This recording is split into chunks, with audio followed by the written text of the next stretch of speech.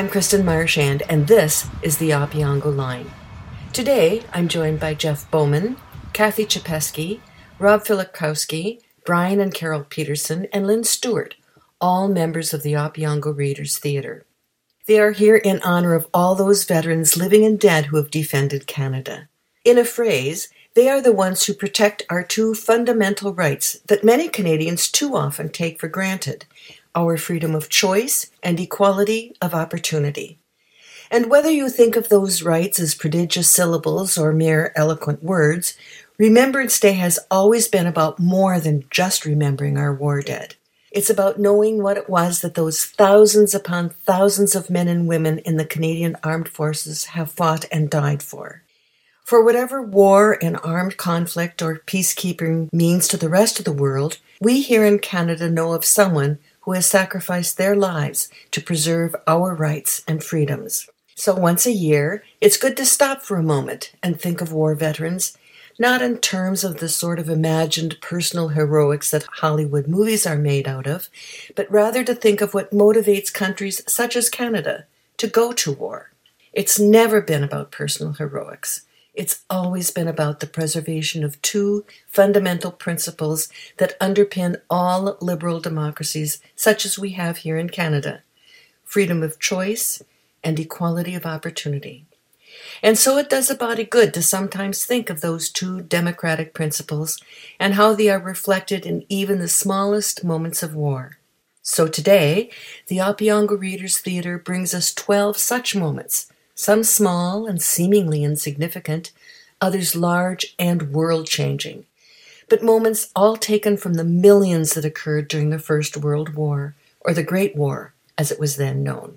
So here is the Opeongo Readers Theatre with 12 unforgettable moments that, if not remembered, should be appreciated on a day like today. On a festive sunny morning in late June 1914, 2 gunshots rang out in the crowded streets of Sarajevo. They set in motion something that would ultimately define the 20th century, the Great War, the war to end all wars, or as we now know it, the First World War.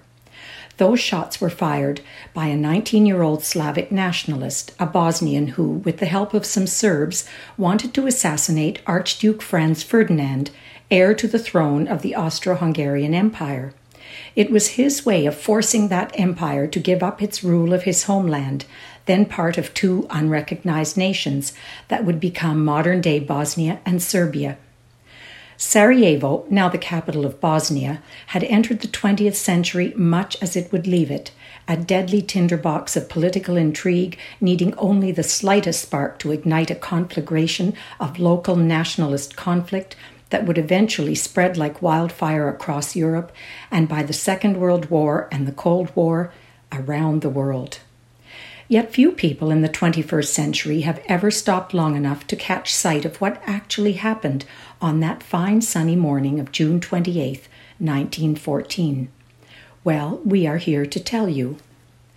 Early that morning, more than a half-dozen Bosnian and Serbian conspirators had lined up along the route to City Hall that the Archduke and his pregnant wife Sophie were to take. Each of the 6 main conspirators had a different vantage point that would give them little more than a few feet from the Archduke's passing motorcade. One of the conspirators, Borjovjević, later gave this eyewitness account. When Francis Ferdinand and his retinue drove from the train station, they were allowed to pass the first 2 conspirators. The motor cars were driving too fast to make an attempt feasible, and in the crowd there were many Serbians. Throwing a grenade would have killed many innocent people. But when the car passed the 3rd conspirator, a man called Gabrinovic, he frantically threw his grenade. It had a 10-second delay, and so when it hit the side of the royal car, it bounced off. The Archduke saw it coming and was wily enough to duck and cover himself and his wife, and so they remained uninjured. The grenade bounced off the royal car, exploding under the car behind. 2 officers riding in it were seriously injured. The driver of the Archduke's royal car immediately sped up and raced to City Hall, where the royal reception went on without a hitch. Unbelievably, after the reception, the Archduke and his wife got back into their car and were taken by mistake back along some of their original route from earlier that morning. Even more amazingly, the Archduke's royal car suddenly stalled right in front of Gavrilo Princip, one of the remaining conspirators, who just as frantically raised his Browning handgun and got off those 2 shots that would forever change the world. Count Franz von Harrach rode on the running board of the royal car, serving as a bodyguard for the Archduke. This is his eyewitness account that we pick up right after Princip fired his 2 shots. As the car quickly reversed, a thin stream of blood spurted from His Highness's mouth onto my right cheek. As I was pulling out my handkerchief to wipe the blood away from his mouth, the Duchess cried out to him, "In heaven's name, what has happened to you?" At that, she slid off the seat and lay on the floor of the car with her face between his knees. I had no idea that she too was hit and thought she had simply fainted with fright. Then I heard His Imperial Highness say, "Sophie, Sophie, don't die. Stay alive for the children." At that, I seized the Archduke by the collar of his uniform to stop his head drooping forward and asked him if he was in great pain. He answered me quite distinctly, "It's nothing." His face began to twist somewhat, but he went on repeating 6 or 7 times, ever more faintly, as he gradually lost consciousness, "It's nothing." Then, after a short pause, there was a violent choking sound caused by the bleeding. It was stopped as we reached the hospital. Before the day was out, Franz, Sophie, and their unborn child were all dead, and the heir apparent was no more.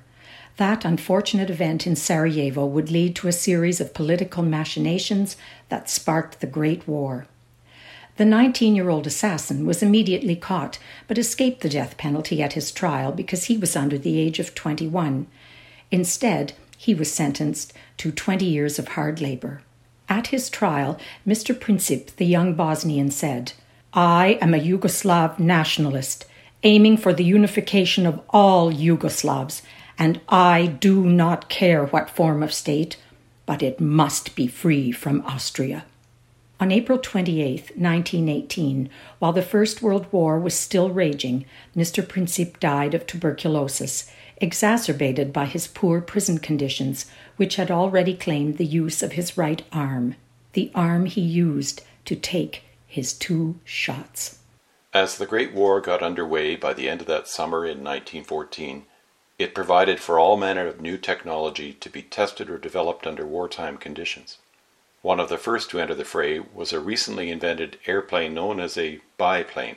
At first it was used mainly in reconnaissance work, providing a bird's-eye view of a battlefield, especially useful for locating enemy positions and troop movements. Indeed, the biplane proved its initial worth as early as August 23, 1914, at the site of a battle raging at Mons, a small industrial town in southern Belgium, where the advancing British Army met the German Army as it was marching towards France. Thanks to a British observer flying over the battlefield, the Allies could see the Germans were preparing their army for a sneak attack.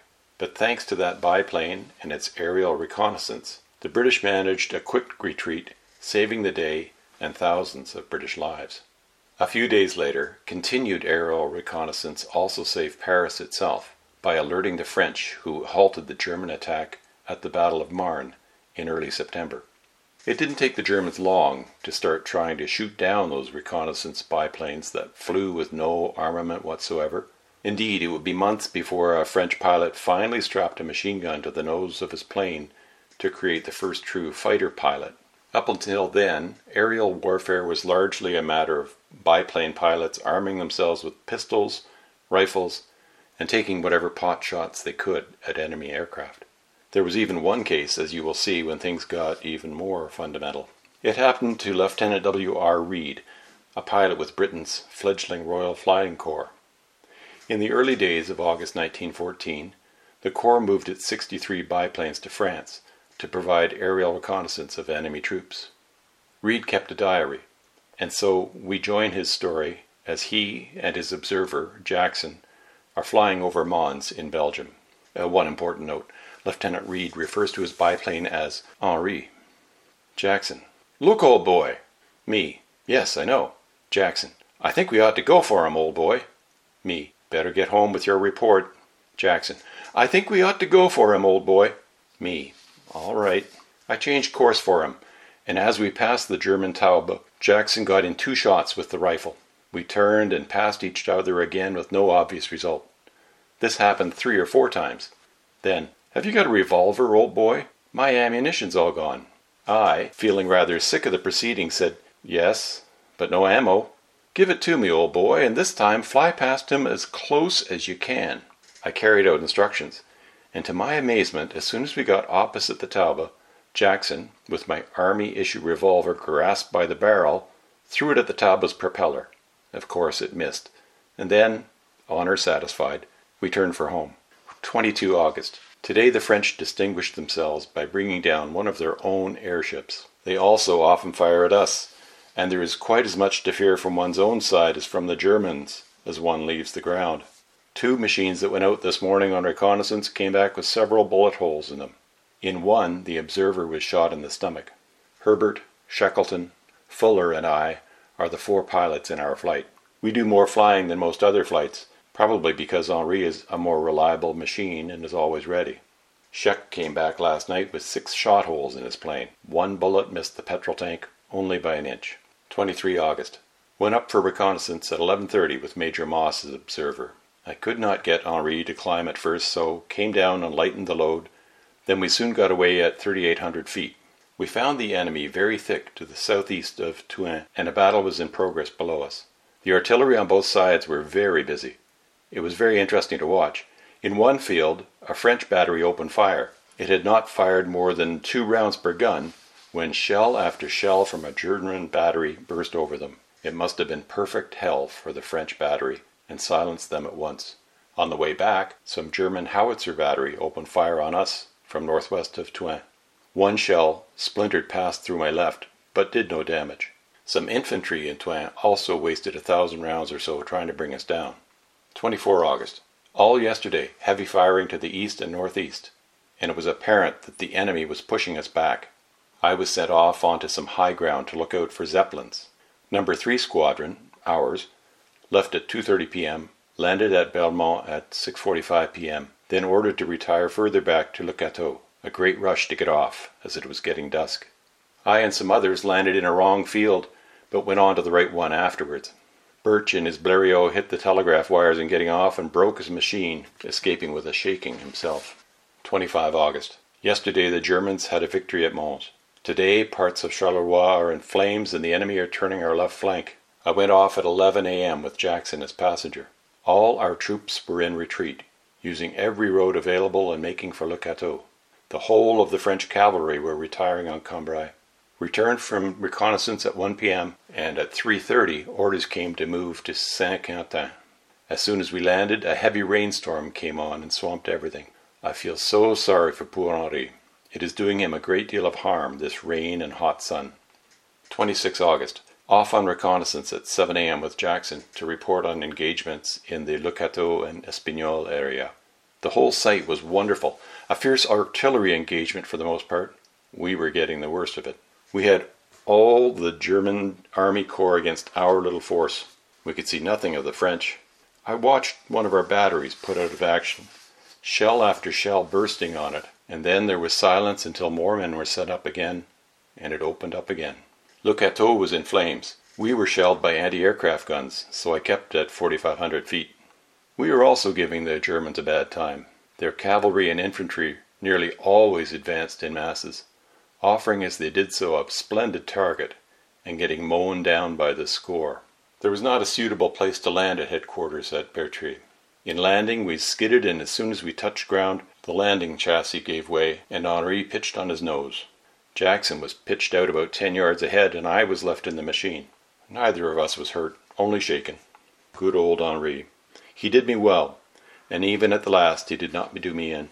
There was no time to repair the damage, as shells were already falling over the town, so I hurriedly removed all the instruments, guns, maps, etc., and cut off the Union Jack, and so left Henri in his last resting place. When England declared war on August 4th, 1914, it was expected to be a short war, over, many believed, by Christmas.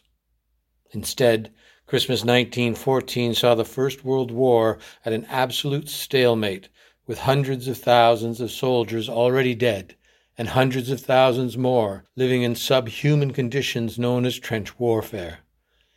One of the soldiers was Joe Cassels, a Scotsman who signed up with the British Army to become a scout with the Black Watch.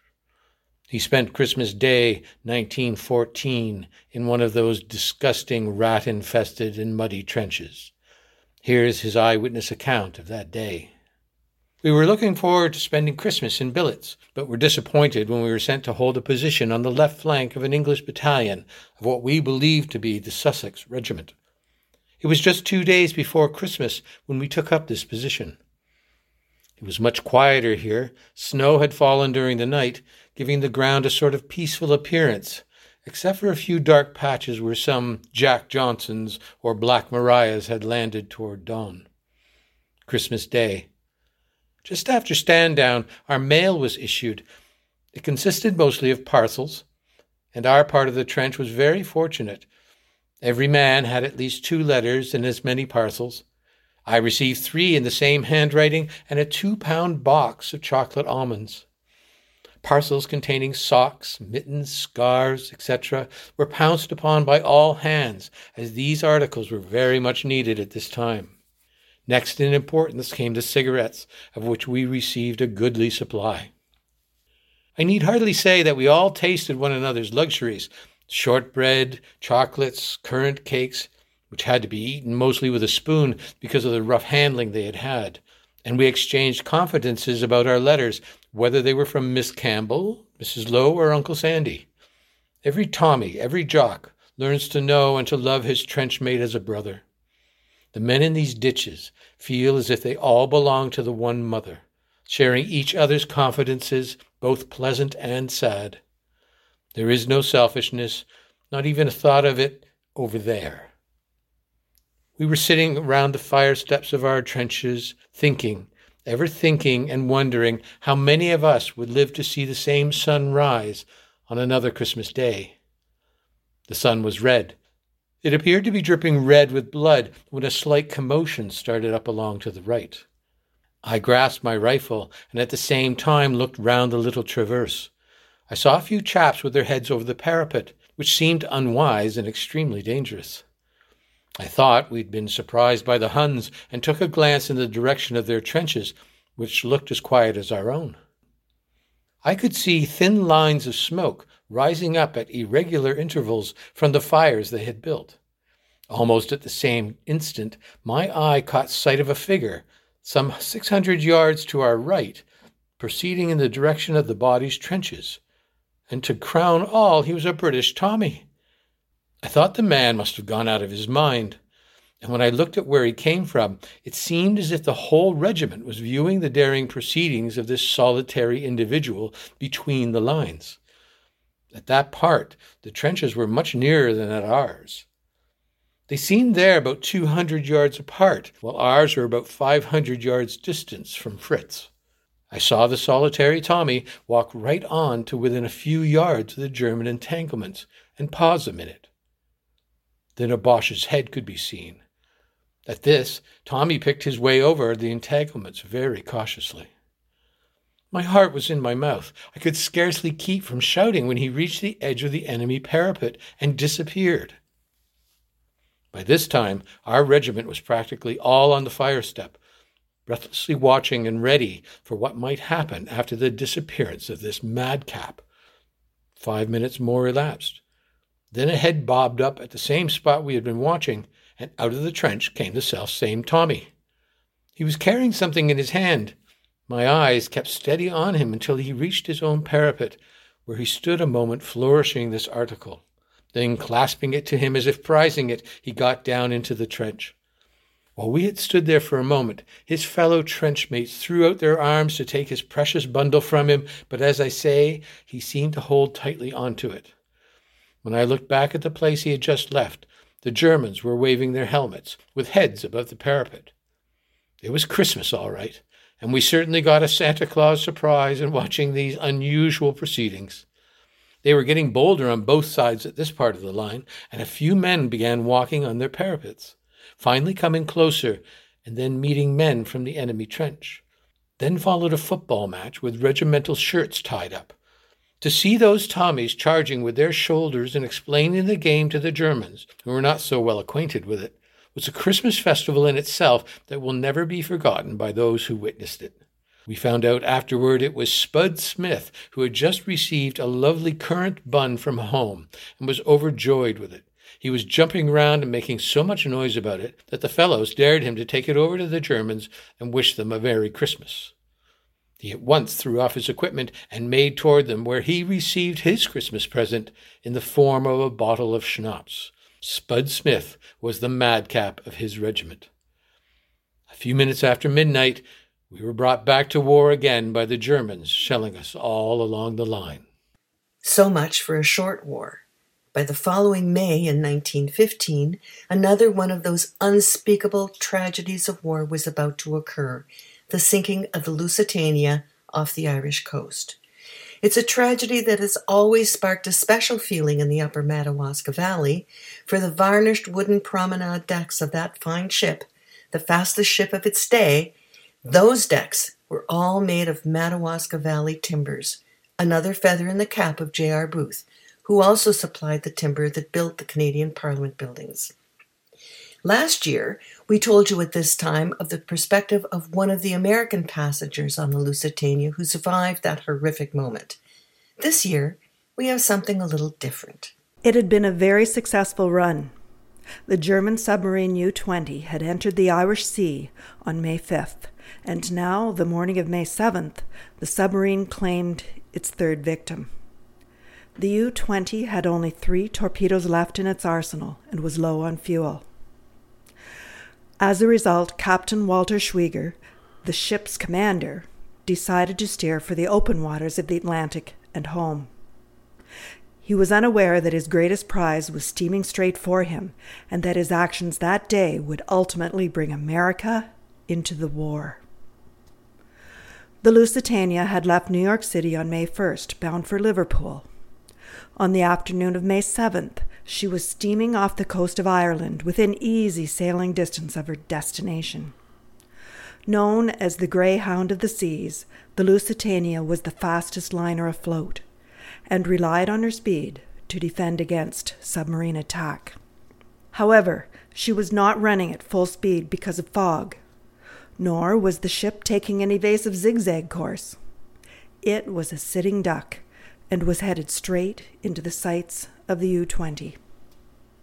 The two ships converged at about 2 p.m. After stalking his prey for an hour, Captain Schwieger unleashed one torpedo that hit its target amidships. The initial explosion was followed quickly by a second, more powerful detonation. Within 20 minutes, the great liner had slipped under the water, taking 1,198 victims with her. Among the dead were 138 Americans. Many in the United States were outraged.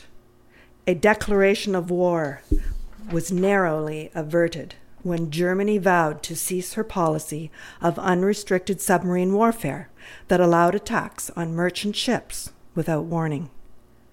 However, American public opinion had turned against Germany, and when she resurrected her unrestricted submarine warfare policy in February of 1917, America decided to go to war. Captain Schwieger kept a diary of that voyage. We join his story as he catches first sight of the Lusitania in the early afternoon of May 7th, 1915, 2 p.m. Straight ahead, the 4 funnels and 3 masts of a steamer with a course at right angles to ours. Ship is made out to be a large passenger liner. 3:05 p.m. Went to 11 meters and ran at high speed on a course converging with that of the steamer, in hopes that it would change course to starboard along the Irish coast. The steamer turned to starboard, headed for Queenstown, and thus made it possible to approach for a shot. ran at high speed till 3 p.m. in order to secure an advantageous position. 3:10 p.m. Clear bow shot at 700 meters. Angle of intersection 90 degrees. Estimated speed 22 nautical miles. Shot struck starboard side close behind the bridge. An extraordinary heavy detonation followed, with a very large cloud of smoke far above the front funnel. A second explosion must have followed that of the torpedo boiler, or coal, or powder. The superstructure above the point of impact and the bridge were torn apart. Fire broke out. Light smoke veiled the high bridge. The ship stopped immediately and quickly listed sharply to starboard, sinking deeper by the head at the same time. Great confusion arose on the ship. Some of the boats were swung clear and lowered into the water. Many people must have lost their heads. Several boats loaded with people rushed downward, struck the water bow or stern first, and filled at once. On the port side, because of the sloping position, fewer boats were swung clear than on the starboard side. The ship blew off steam. At the bow, the name Lusitania in gold letters was visible. It was running 20 nautical miles. 3:25 p.m. Since it seemed as if the steamer could only remain above water for a short time, it went to 24 meters and ran toward the sea. Nor could I have fired a second torpedo into this swarm of people who were trying to save themselves. 4:15 p.m.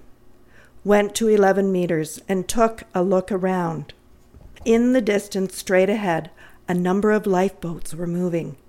Nothing more was to be seen of the Lusitania. The wreck must lie 14 nautical miles from the old head of Kinsale Lighthouse, at an angle of 358 degrees to the right of it, in 90 meters of water, 27 nautical miles from Queenstown, 51 degrees, 22.6 north, and 8 degrees, 31 west. The land and the lighthouse could be seen very plainly. 4:20 p.m. When taking a look around, a large steamer was in sight ahead on the port side, with course laid for Fastnet Rock. Tried to get ahead at high speed so as to get a stern shot. 5:08 p.m. Conditions for shot very favorable. No possibility of missing if torpedo kept its course. Torpedo did not strike. Since the telescope was cut off for some time after this shot, the cause of failure could not be determined. The steamer, or freighter, was of the Cunard Line. 6:15 p.m. It is remarkable that there is so much traffic on this particular day. Although 2 large steamers were sunk the day before, south off George's Channel. It is also inexplicable that the Lusitania was not sent through the North Channel. Canadians were not far behind in joining the European fray. Canadian troops were assembled and shipped to England, where they were prepared for battle. Here's a speech given by General Alderson, commander of the 1st Canadian Division, to his troops about to cross the English Channel and head for trench warfare. Here's what he was reported to have said. All ranks of the Canadian Division, we are about to occupy and maintain a line of trenches. I have something to say to you at this moment, which is well that you should consider. We are taking over, on the whole, dry trenches. I have visited some myself. They are intact, and the parapets are good. Let me warn you first that we have already had several casualties while you've been attached to other divisions. Some of these casualties were avoidable, and that is war. But I suspect that some of them, at least a few, could have been avoided.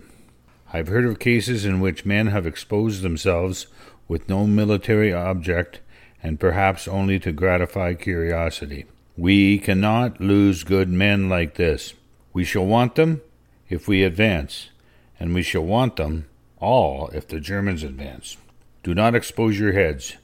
Do not look around corners, unless for a purpose which is necessary at the moment for you to do. It will not often be necessary.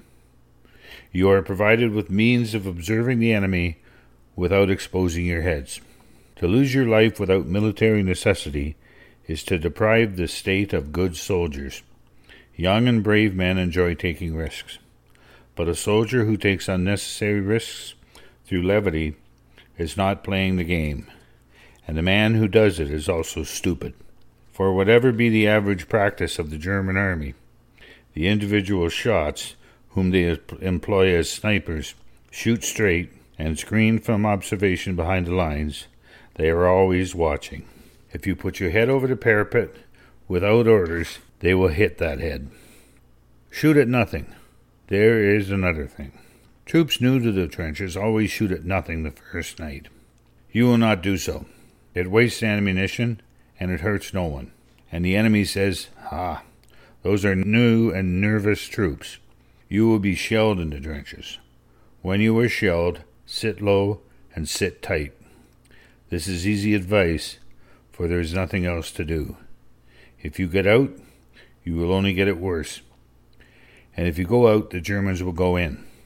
And if the Germans go in, we shall counterattack and put them out. And that will cost us hundreds of men instead of a few who the shells may injure. The Germans do not like the bayonet, nor do they support bayonet attacks. If they get up to you, or if you get up to them, go right in with the bayonet.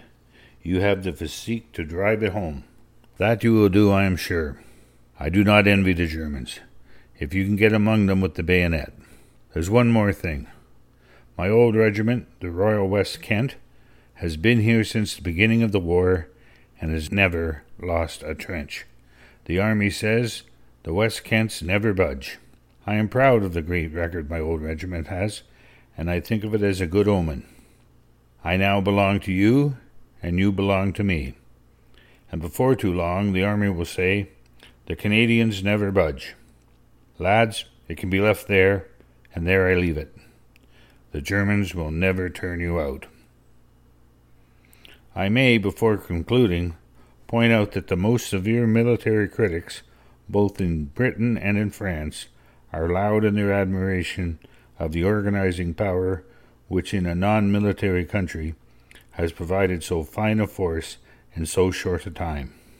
By the spring of 1915, Canadian soldiers were in the thick of it.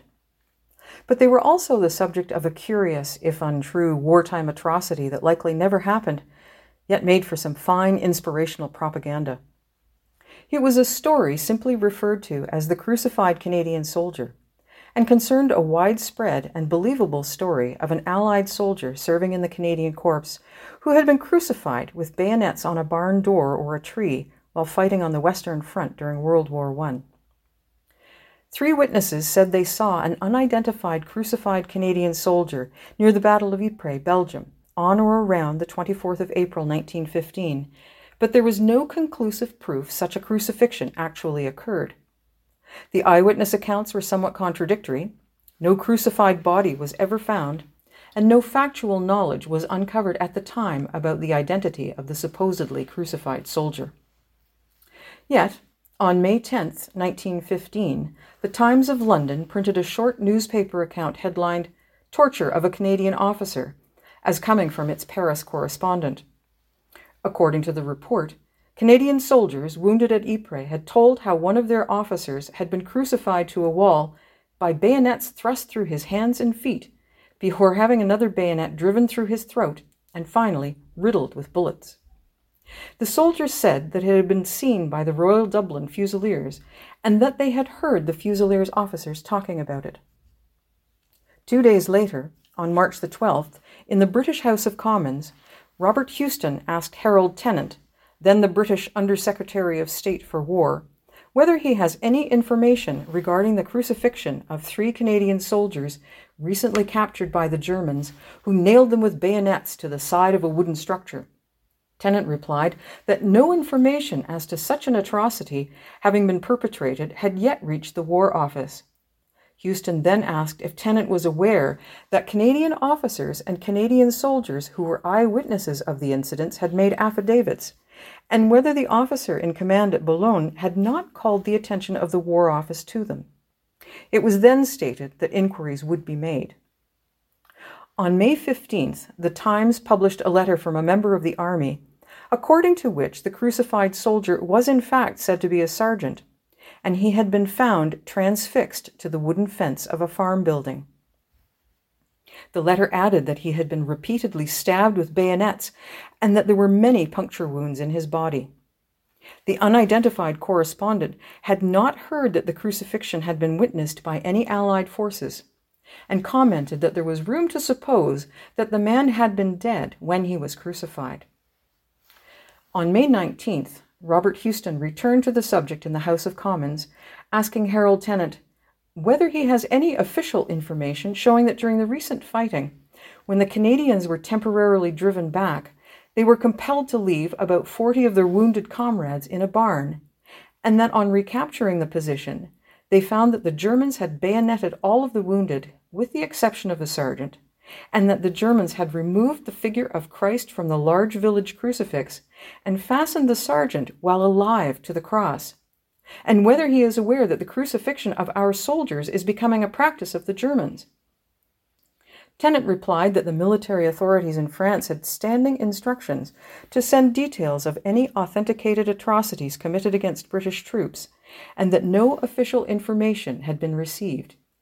He added that inquiries were being made and were not yet complete.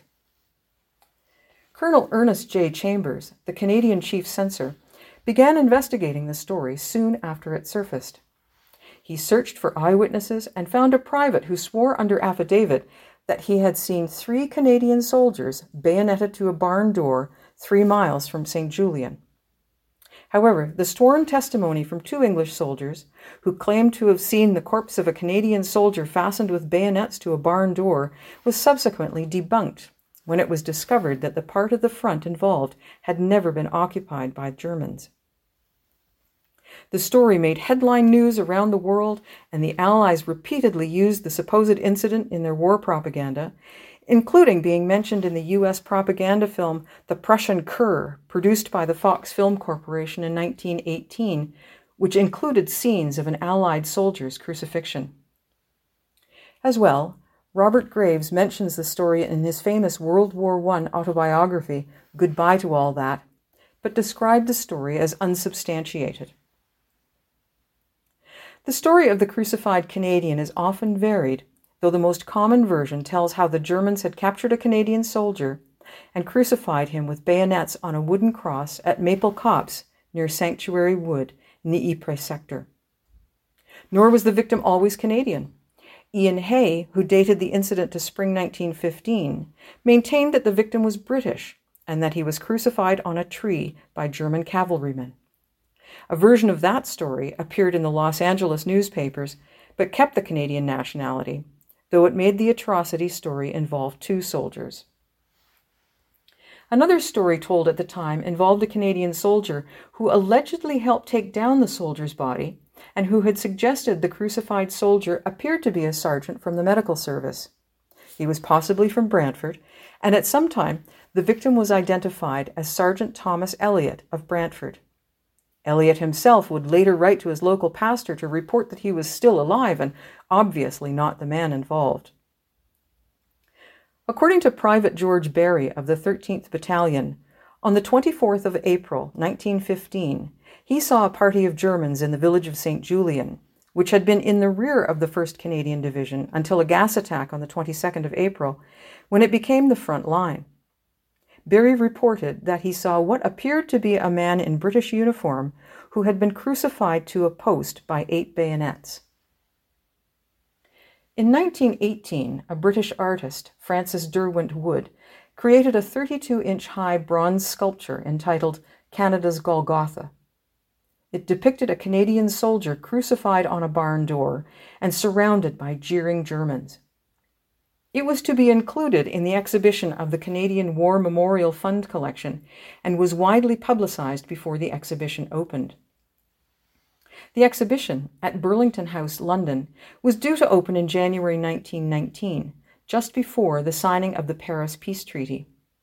But then, Canadian Prime Minister Sir Robert Borden requested further investigation into the veracity of the story, while the German government formally requested that the Canadian government publicly acknowledge that the story of the crucified soldier was untrue, or else provide evidence. The official Canadian response to the Germans was that they had sufficient evidence to believe that the account was true, including that the victim was a Sergeant Brandt. But when the Germans demanded a part in the investigation, the sculpture was withdrawn from the exhibition and was not shown again until the 1990s. The sculpture was also displayed in the year 2000 at an exhibition entitled Under the Sign of the Cross, Creative Expressions of Christianity in Canada at the Canadian Museum of Civilization, and again provoked controversy. British documentary filmmaker Ian Overton investigated the story of the crucified soldier as well as other myths of World War I in his doctoral dissertation. He then developed them into a television documentary, which appeared in 2002 as part of UK's Channel 4 Secret History series. Overton had uncovered new historical evidence which identified the crucified soldier as Sergeant Harry Band of the Central Ontario Regiment of the Canadian Infantry, who was reported missing in action on the 24th of April, 1915, near Ypres. Other soldiers in his unit wrote to Band's sister Elizabeth Petrie to express their condolences, and, a year later, one of them finally confirmed in a letter to her that suspicions that her brother had been the crucified soldier were true. Band's body was never recovered, and he is commemorated on the Menin Gate Memorial near Ypres, Belgium. The evidence discovered by Overton included a typewritten note by a British nurse found in the Liddell collection of war correspondence in Leeds University. The note related comments by a Lance Corporal C.M. Brown to his nurse, Miss Ursula Violet Challoner, whom he told of a Sergeant Harry Band who was crucified after a battle of Ypres on one of the doors of a barn with 5 bayonets in him. Some accounts erroneously name the soldier identified in Overton's documentary as Harry Banks, thus creating an apparent contradiction, in that the only Canadian soldier of that name enlisted in the Overseas Expeditionary Force on the 1st of September 1915 in Victoria, British Columbia, some 5 months after the supposed crucifixion. Finally, the story is mentioned frequently in Paul Gross's film Passchendaele, although the main character, Michael Dunn, claims that the incident stems from exaggeration and that artillery fire was responsible for appearing to pin the body of a soldier to a barn door. Whatever the facts of the story, one thing remains certain. The first casualty of war is most certainly the whole truth and nothing but. Though the story of the crucified Canadian probably belongs in the history of propaganda rather than the history of World War I, there is no denying the horrible sacrifice in human lives of the more notorious Battle of the Somme, the first great battle of World War I, and one that still reverberates today with incredible disbelief. Yet it did happen, and there is no denying its impact still on many Canadian families who lost loved ones there and who are well remembered, especially today. In terms of human lives lost, the Battle of the Somme was one of the deadliest engagements of the First World War. During that battle's 5-month duration, over 3 million soldiers from all sides fought, with more than 1 million killed or wounded. On the first day alone, British forces suffered over 57,000 casualties, including 19,000 soldiers killed. Those numbers included more than 700 Newfoundlanders who were serving with the British forces before that province joined Confederation in 1949. For its part, Canada itself suffered 24,000 killed, wounded, or gone missing by the end of that 5-month Battle of the Somme. By comparison, more than 66,000 Canadians would eventually die during the entire 4.5-year Great War. Or, if you will, by 21st century standards, more than twice the nearly 30,000 Canadians who have been killed so far by COVID-19. In the summer of 1916, the line of trenches demarcating the Western Front, stretched from the English Channel across the length of France to the Swiss border. At Verdun, near the middle of this line, French and German troops were bogged down. The objective of the Somme offensive was to relieve the pressure on Verdun and to push the British line forward.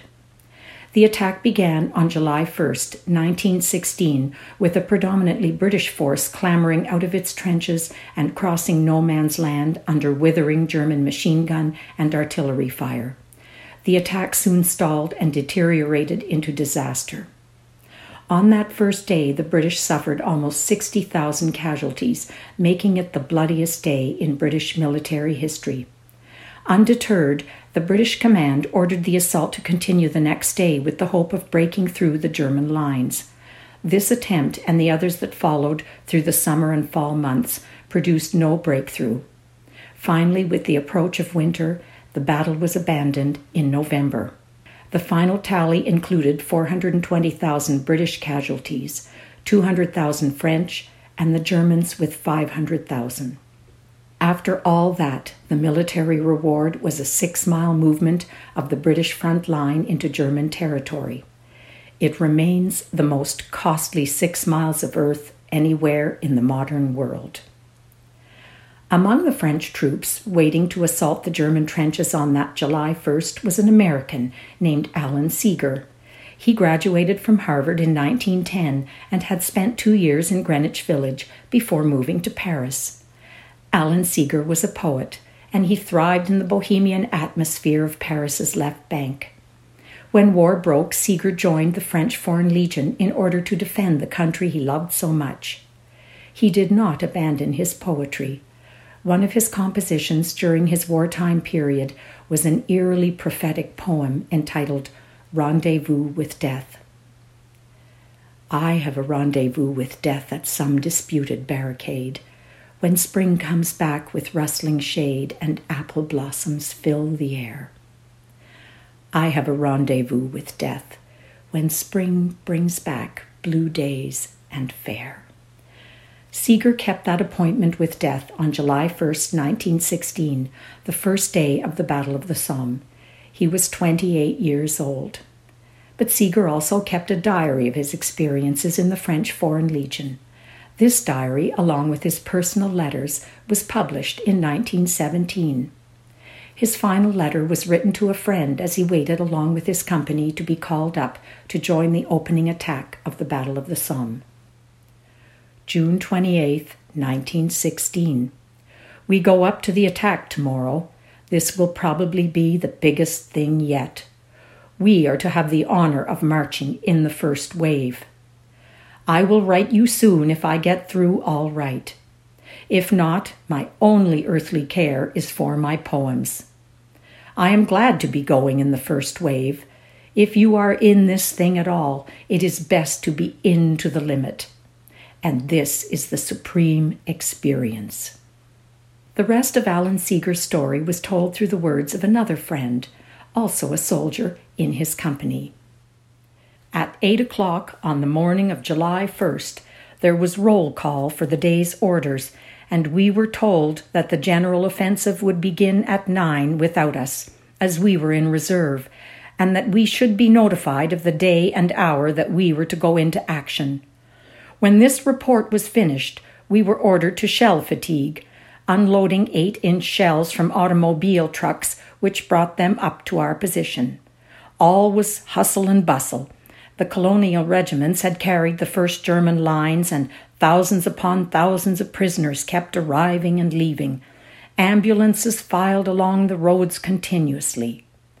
As the news began to arrive, we left our work to seek more details, picking up souvenirs, postcards, letters, soldiers' notebooks, and chatting all the time, when suddenly a voice called out, "The company will fall in to go to the first line." About 4 o'clock, the order came to get ready for the attack. None could help thinking of what the next few hours would bring. 1 minute's anguish, and then, once in the ranks, faces became calm and serene, a kind of gravity falling upon them, while on each could be read the determination and expectation of victory. 2 battalions were to attack Bellois-Santerre, our company being the reserve battalion. The companies forming the first wave were deployed on the plain. Bayonets glittered in the air above the corn, already quite tall. The first section, Allen's section, formed the right and vanguard of the company, and mine formed the left wing.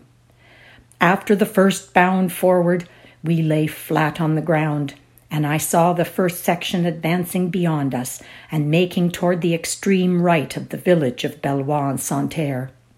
I caught sight of Seeger and called to him, making a sign with my hand. He answered with a smile. How pale he was! His tall silhouette stood out on the green of the cornfield. He was the tallest man in his section. His head erect and pride in his eye, I saw him running forward with bayonet fixed. Soon he disappeared, and that was the last time I saw my friend. It was the summer of 1915, and the British were desperate. Fighting on the Western Front had degenerated into stalemate.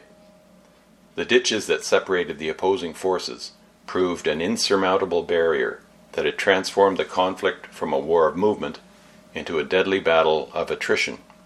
A new fighting vehicle was needed, one that could traverse the cratered moonscape of the Western Front and breach the line of enemy trenches.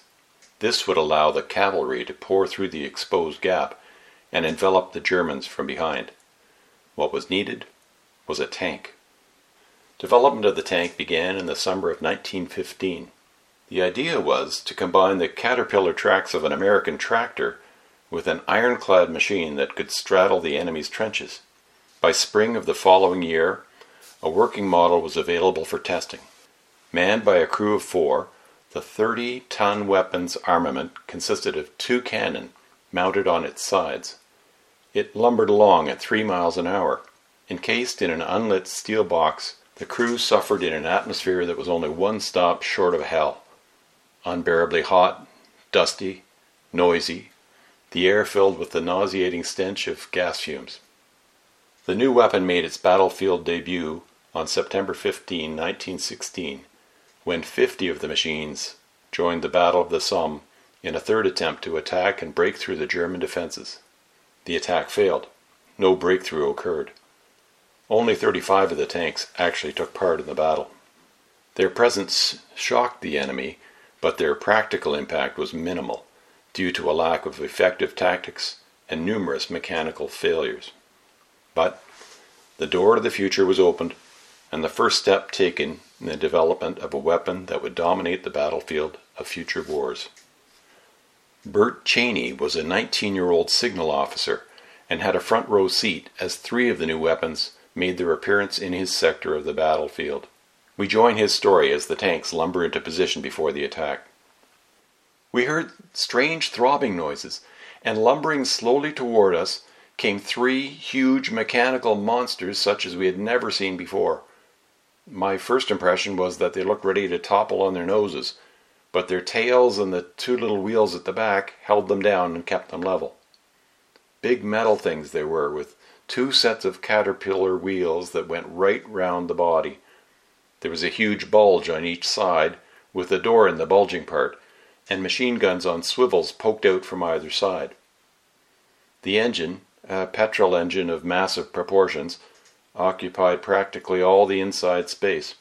Mounted behind each door was a motorcycle type of saddle, and there was just about enough room left for the belts of ammunition and the drivers.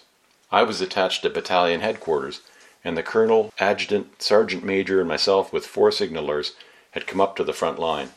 From this position, the colonel could see his men leave the assembly trench, move forward with the tanks, jump over us, and advance to the enemy trenches. As a new style of attack, he thought it would be one of the highlights of the war. While it was still dark, we heard the steady drone of heavy engines, and by the time the sun had risen, the tanks were approaching our front line, dead on time.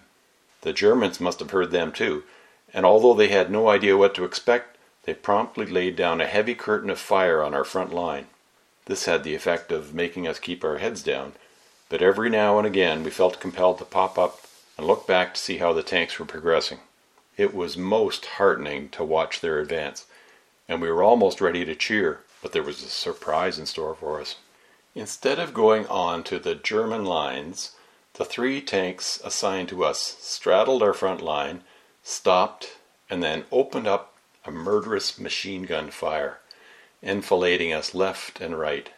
There they sat, squat, monstrous things, noses stuck up in the air, crushing the sides of our trench out of shape with their machine guns swiveling around and firing like mad.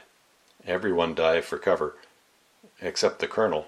He jumped on top of the parapet, shouting at the top of his voice, "Runner! Runner! Go tell those tanks to stop firing at once! At once, I say!"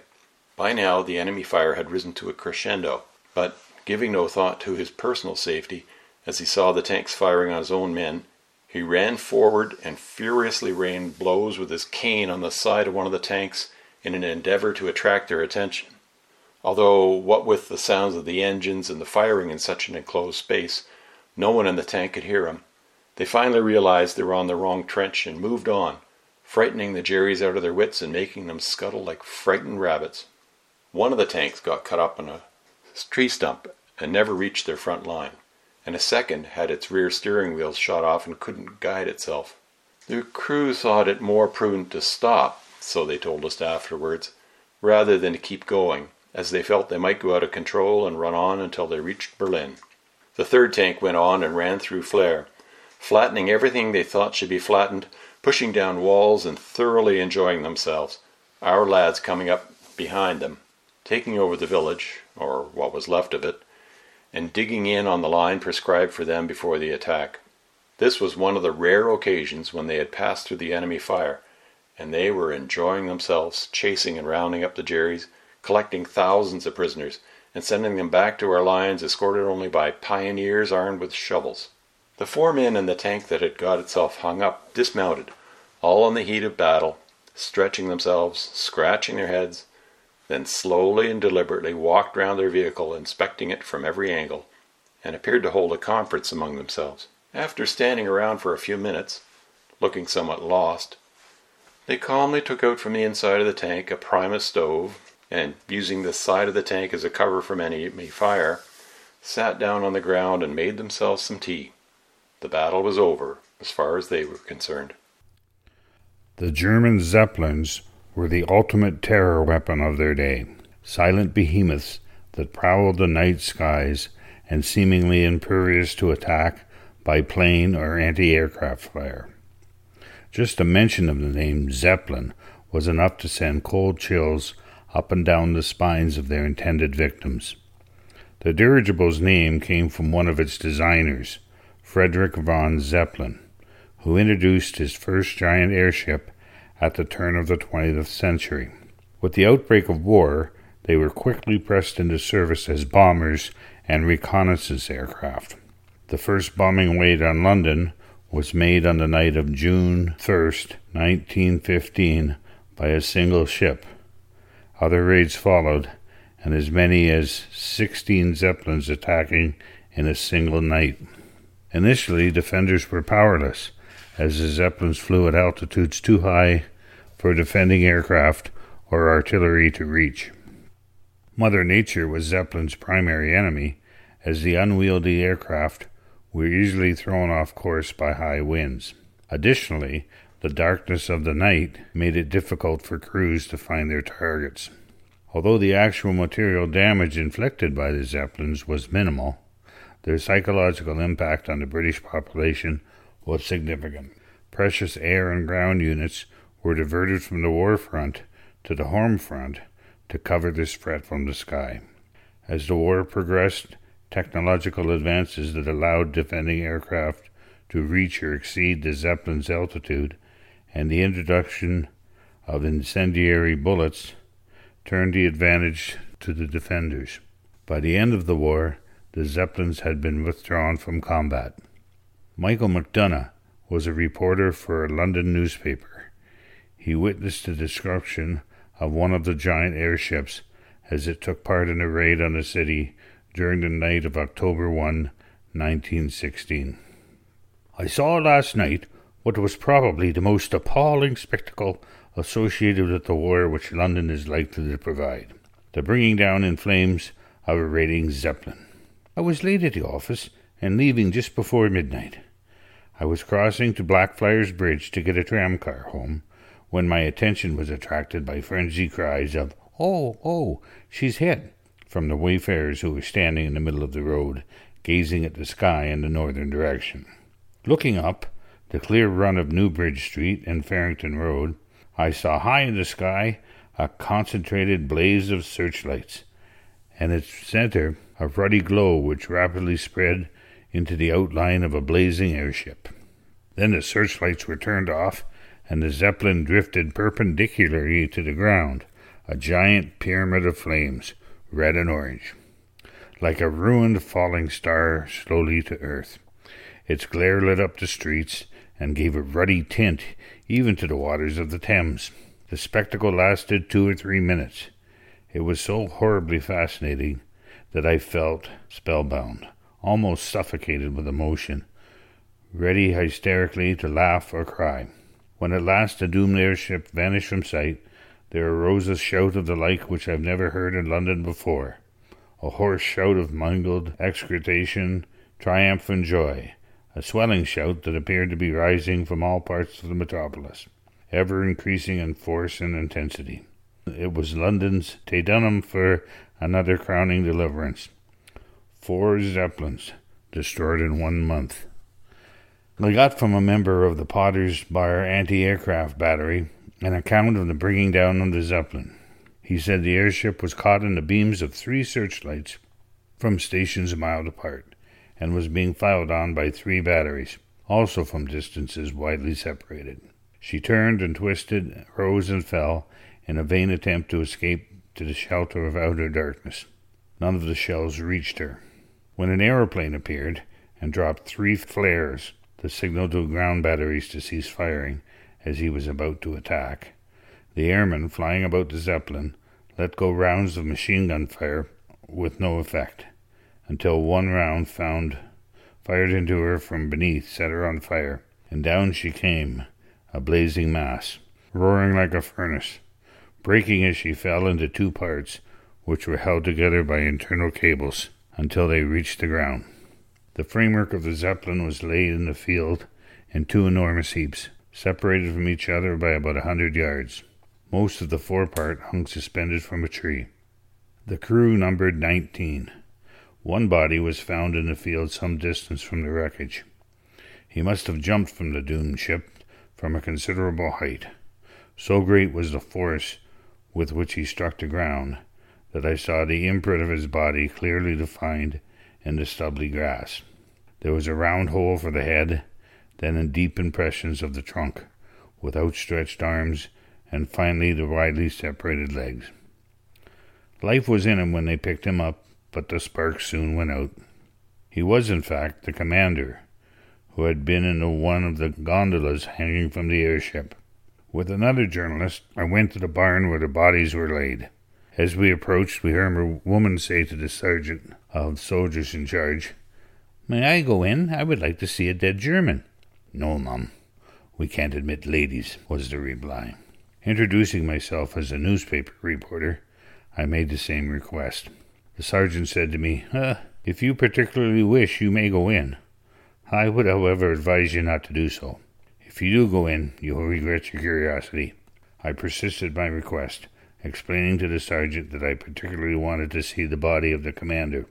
I was allowed to go in. The sergeant removed the covering from one of the bodies, which lay apart from the others. The only disfigurement was a light distortion of the face. It was that of a young man, clean-shaven.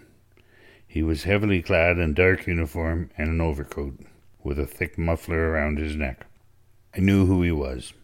At the office we had an official information of the identity of the commander of the airship, though publication of both particulars were prohibited.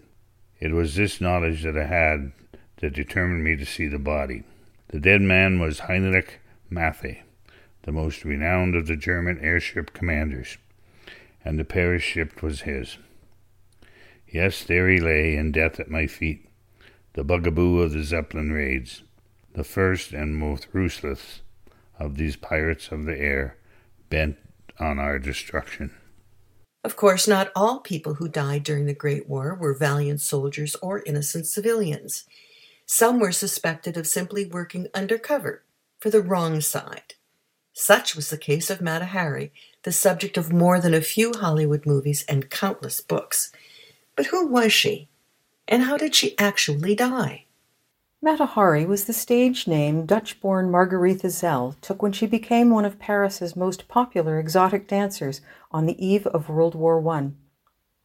Although details of her past are sketchy, it is believed that she was born in the Netherlands in 1876 and married a Dutch army officer 21 years her senior when she was 18. She quickly bore him 2 children and followed him when he was assigned to Java in 1897. The marriage proved rocky. The couple returned to the Netherlands in 1902 with their daughter. Their other child, a son, had died mysteriously in Java. Margaretha's husband obtained a divorce and retained custody of his daughter. Margaretha then made her way to Paris, where she reinvented herself as an Indian temple dancer, thoroughly trained in the erotic dances of the East. She took on the name Mata Hari and was soon luring audiences in the thousands as she performed in Paris, Berlin, Vienna, Madrid, and other European capitals. She also attracted a number of highly placed aristocratic lovers, willing to reward her handsomely for the pleasure of her company. With the outbreak of World War I, Mata Hari's cross-border liaison with German political and military figures came to the attention of the French secret police, and she was placed under surveillance. Brought in for questioning, the French reportedly induced her to travel to neutral Spain in order to develop relationships with the German naval and army attachés in Madrid and report any intelligence back to Paris. In the murky world of the spy, however, the French suspected her of being a double agent. In February 1917, Mata Hari returned to Paris and was immediately arrested and charged with being a German spy. Her trial in July revealed some damning evidence that the dancer was unable to adequately explain. She was convicted and sentenced to death. In the early morning hours of October the 15th, Mata Hari was awakened and taken by car from her Paris prison cell to an army barracks on the city's outskirts, where she was to meet her fate. Henry Wales was a British reporter who covered the execution. We join his story as Mata Hari is awakened in the early morning of October the 15th. She had made a direct appeal to the French president for clemency and was expectantly awaiting his reply. The first intimation she received that her plea had been denied was when she was led at daybreak from her cell in the Saint-Lazare prison to a waiting automobile and then rushed to the barracks where the firing squad awaited her. Never once had the iron will of the beautiful woman failed her. Father Arbas, accompanied by 2 Sisters of Charity, Captain Bouchardon, and Maître Clunet, her lawyer, entered her cell, where she was still sleeping. A calm, untroubled sleep, it was remarked by the turnkeys and trustees. The sisters gently shook her. She arose and was told that her hour had come. "May I write 2 letters?" was all she asked. Consent was given immediately by Captain Bouchardon, and pen, ink, paper, and envelopes were given to her. She seated herself at the edge of the bed and wrote the letters with feverish haste. She handed them over to the custody of her lawyer. Then she drew on her stockings, black, silken, filmy things, grotesque in the circumstances. She placed her high-heeled slippers on her feet and tied the silken ribbons over her insteps. She arose and took the long black velvet cloak, edged around the bottom with fur, and with a huge square fur collar hanging down the back, from a hook over the head of her bed. She placed this cloak over the heavy silk kimono which she had been wearing over her nightdress. Her wealth of black hair was still coiled about her head in braids. She put on a large, flapping, black felt hat with a black silk ribbon and bow. Slowly and indifferently, it seemed, she pulled on a pair of black kid gloves. Then she said, calmly, "I am ready." The party slowly filed out of her cell to the waiting automobile. The car sped through the heart of the sleeping city. It was scarcely 5:30 in the morning, and the sun was not yet fully up. Clear across Paris, the car whirled to the Caserne de Vincennes, the barracks of the old fort which the Germans stormed in 1870. The troops were already drawn up for the execution. The 12 Zouaves forming the firing squad stood in line, their rifles at ease. A sub-officer stood behind them, sword drawn. The automobile stopped and the party descended, Mata Hari last. The party walked straight to the spot where a little hummock of earth reared itself 7 or 8 feet high and afforded a background for such bullets as might miss the human target. As Father Arbas spoke with the condemned woman, a French officer approached, carrying a white cloth. "The blindfold," he whispered to the nuns who stood there and handed it to them. "Must I wear that?" asked Mata Hari, turning to her lawyer, as her eyes glimpsed the blindfold. Maître Clunet turned interrogatively to the French officer. "If Madame prefers not, it makes no difference," replied the officer, hurriedly turning away. Mata Hari was not bound, and she was not blindfolded. She stood, gazing steadfastly at her executioners, when the priest, the nuns, and her lawyer stepped away from her.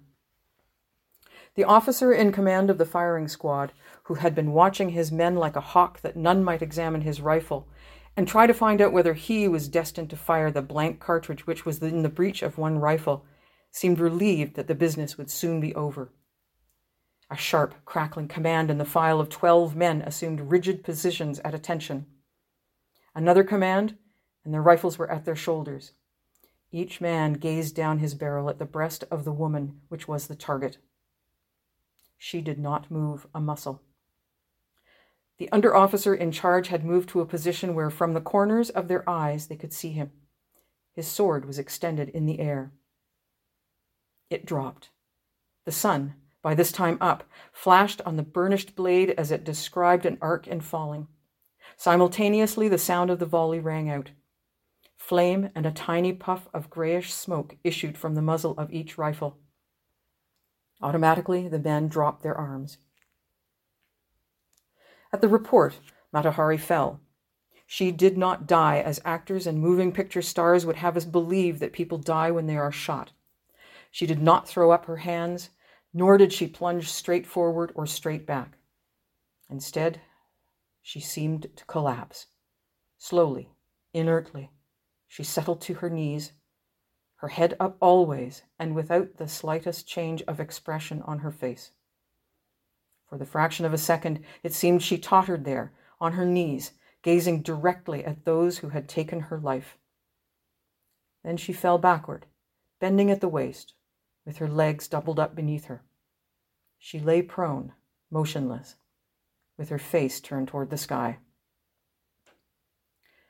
A non-commissioned officer who accompanied a lieutenant drew his revolver from the big black holster strapped about his waist. Bending over, he placed the muzzle of the revolver almost, but not quite, against the left temple of the spy. He pulled the trigger, and the bullet tore into the brain of the woman. Mata Hari was surely dead. Another notorious enemy combatant in the Great War was known as the Red Baron, yet for all his superior and deadly skills, he still remains a respected war hero to both sides. Why? Perhaps because he fought with honor and dignity as much as anyone can preserve those unique values in wartime. But still, it's fair to ask, as we did of Mata Hari, who was he? With 80 confirmed kills, Baron Manfred von Richthofen was World War I's highest-scoring combat pilot and its most famous flyer. He began his military career as a cavalryman, but switched to the Air Corps in 1915, first as an observer and then as a fighter pilot. He scored his first combat kill in September of 1916. Richthofen became Germany's top-scoring living ace in January 1917, after shooting down his 16th victim. He was awarded the Ordre pour le Mérite, the famous Blue Max, Germany's highest military honor, and given command of his own unit, populated with the cream of the crop of Germany's combat pilots. In order to distinguish himself to his fellow flyers and to ground troops, Richtofen painted his plane a blazing red, earning the name the Red Baron from his British opponents. Richtofen's comrades followed suit and painted their planes with unique colors, prompting the British to refer to Richtofen's unit as the Flying Circus. By the spring of 1918, the Red Baron had shot down 80 victims. His luck was about to run out. On April 21st, he chased what would have been kill number 81, far behind the British lines. The grim ballet between hunter and hunted brought both planes closer and closer to the ground. With his quarry firmly in his sights, the Red Baron was suddenly felled by a single bullet coming either from troops on the ground or from a Canadian pilot flying in hot pursuit and desperately trying to save his comrade. British buried their famous opponent the following day with full military honors. Richtofen was 25 years old. The early spring of 1917 brought dark days for the Royal Flying Corps fighting on the Western Front. 912 British flyers died that month, which became known as Bloody April. Richtofen accounted for 21 of the British planes shot down, his highest-scoring month. Richtofen's diary describes the events of one of those April days. The 2nd of April, 1917, was a very warm day for my squadron. From my quarters, I could clearly hear the drum fire of the guns, which was, again, particularly violent. I was still in bed when my orderly rushed into the room and exclaimed, "Sir, the English are here!" Sleepy as I was, I looked out of the window, and really, there were my dear friends circling over the flying ground. I jumped out of my bed and into my clothes in a jiffy. My Redbird had been pulled out and was ready for starting. My mechanics knew that I should probably not allow such a favorable moment to go by unutilized. Everything was ready. I snatched up my furs and then went off. I was the last to start. My comrades were much nearer to the enemy. I feared that my prey would escape me, that I should have to look on from a distance while the others were fighting. Suddenly, one of the impertinent fellows tried to drop down upon me. I allowed him to come near, and then we started a merry quadrille. Sometimes my opponent flew on his back, and sometimes he did other tricks. He had a double-seated chaser. I was his master, and very soon I recognized that he could not escape me. During an interval in the fighting, I convinced myself that we were alone. It followed that the victory would accrue to him who was calmest, who shot best, and who had the clearest brain in a moment of danger. After a short time, I got him beneath me without seriously hurting him with my gun. We were at least 2 kilometers from the front. I thought he intended to land, but there I had made a mistake. Suddenly, when he was only a few yards above the ground, he once more went off on a straight course. He tried to escape me. That was too bad. I attacked him again, and I went so low that I feared I should touch the roofs of the houses of the village beneath me.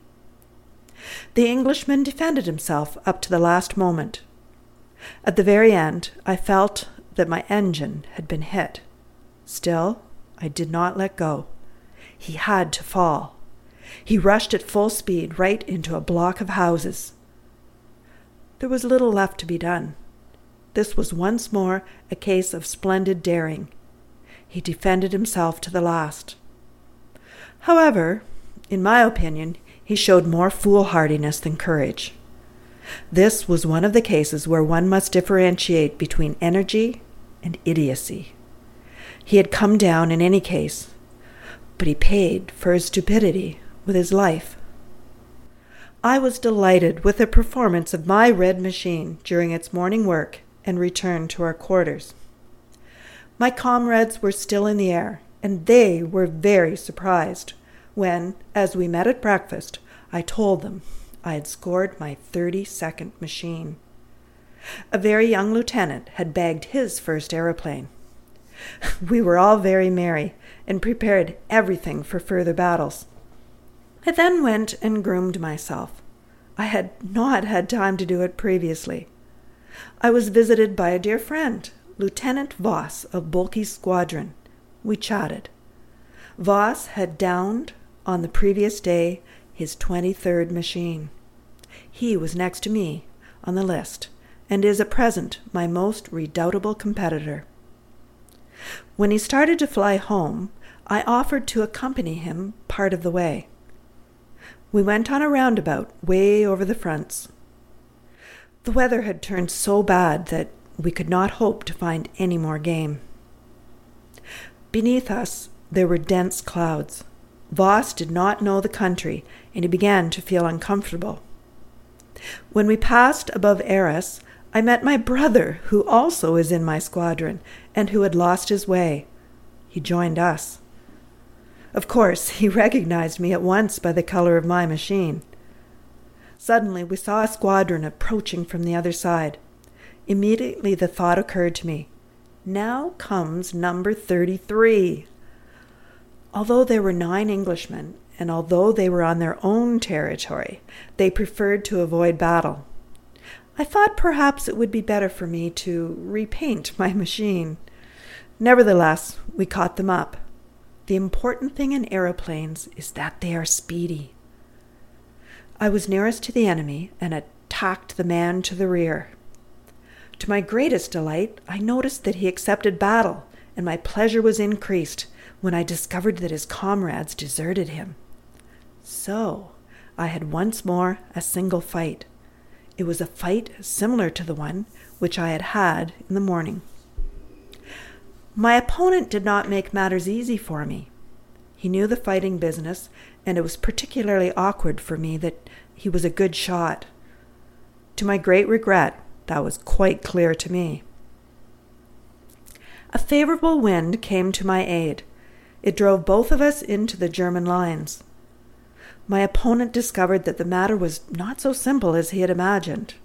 So, he plunged and disappeared into a cloud. He had nearly saved himself. I plunged after him and dropped out of the cloud, and as luck would have it, found myself close beside him. I fired, and he fired, without any tangible result. At last, I hit him. I noticed a ribbon of white benzene vapor. He had to land, for his engine had come to a stop. He was a stubborn fellow. He was bound to recognize that he had lost the game. If he continued shooting, I could kill him. For meanwhile, we had dropped to an altitude of about 900 feet. However, the Englishman defended himself exactly as did his countrymen in the morning. He fought until he landed. When he had come to the ground, I flew over him at an altitude of about 30 feet in order to ascertain whether I had killed him or not. What did the rascal do? He took his machine gun and shot holes into my machine. Afterwards, Voss told me, if that had happened to him, he would have shot the airman on the ground. As a matter of fact, I ought to have done so, for he had not surrendered. He was one of the few fortunate fellows who escaped with their lives. I felt very merry, flew home, and celebrated my 33rd airplane. Of course, there was no greater celebrated hero of the Great War than T.E. Lawrence, or as he is better known, Lawrence of Arabia. Many books, movies, and documentaries have been made of his life, and more so, his essential invention of guerrilla warfare. Yet, T.E. Lawrence had his demons and his regrets after surviving the Great War. He had given up, as it were, the life he once had and that he could never regain after the Great War was over.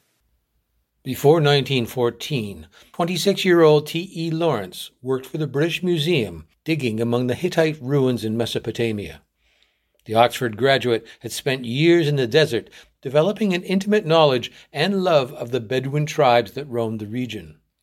At the outbreak of war, Lawrence was rejected as physically unfit for military service, but his unique knowledge of the area made him a perfect candidate for the intelligence service at Cairo.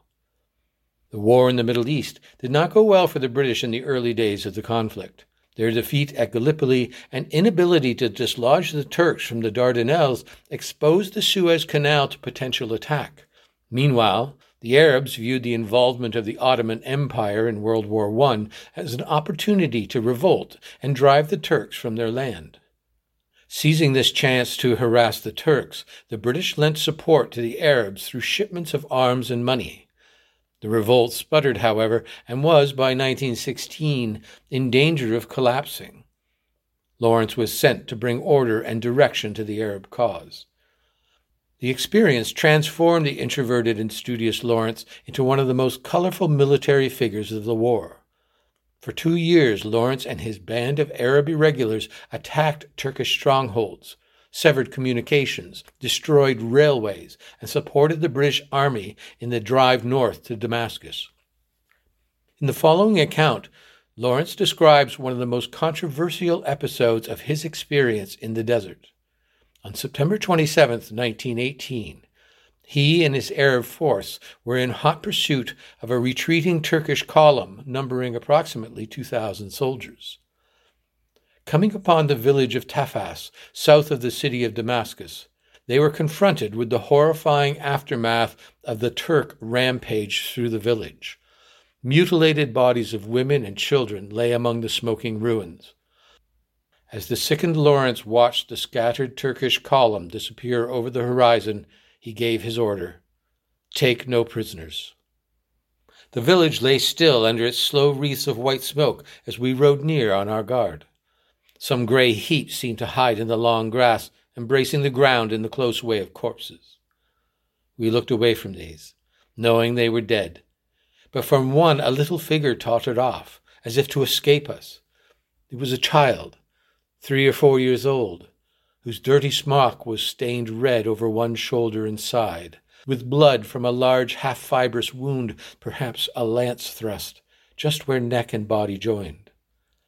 The child ran a few steps, then stood and cried to us in a tone of astonishing strength, all else being very silent, "Don't hit me, Baba!" Abd el-Aziz, choking out something, this was his village, and she might be of his family, flung himself off his camel and stumbled, kneeling in the grass beside the child. His suddenness frightened her, for she threw up her arms and tried to scream, but instead dropped in a little heap, while the blood rushed out again over her clothes. Then, I think, she died. We rode past the other bodies of men and women and 4 more dead babies, looking very soiled in the daylight, towards the village, whose loneliness we now knew meant death and horror.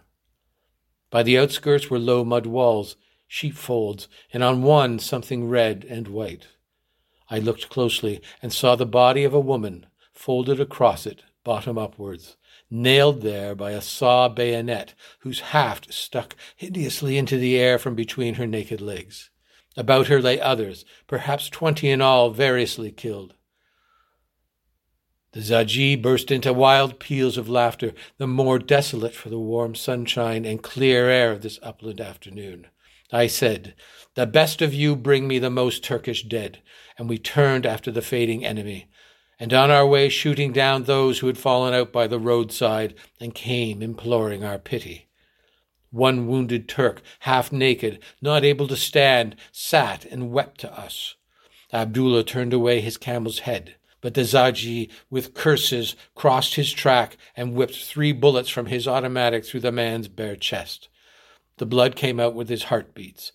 Throb, throb, throb, slower and slower. Talal had seen what we had seen. He gave one moan like a hurt animal, then rode to the upper ground and sat there a while on his mare, shivering and looking fixedly after the Turks. I moved near to speak to him, but Auda caught my rein and stayed me. Very slowly Talal drew his headcloth about his face, and then he seemed suddenly to take hold of himself, for he dashed his stirrups into the mare's flanks and galloped headlong, bending low and swaying in the saddle, right at the main body of the enemy. It was a long ride down a gentle slope and across a hollow. We sat there like stone, while he rushed forward, the drumming of his hooves unnaturally loud in our ears. For we had stopped shooting, and the Turks had stopped. Both armies waited for him, and he raced on in the hushed evening till only a few lengths from the enemy. Then he sat up in the saddle and cried his war cry, "Talal! Talal!"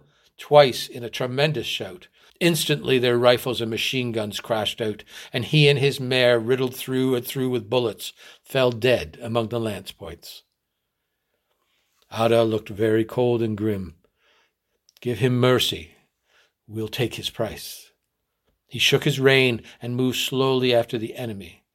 We called up the peasants, now drunk with fear and blood, and sent them from this side and that against the retreating column.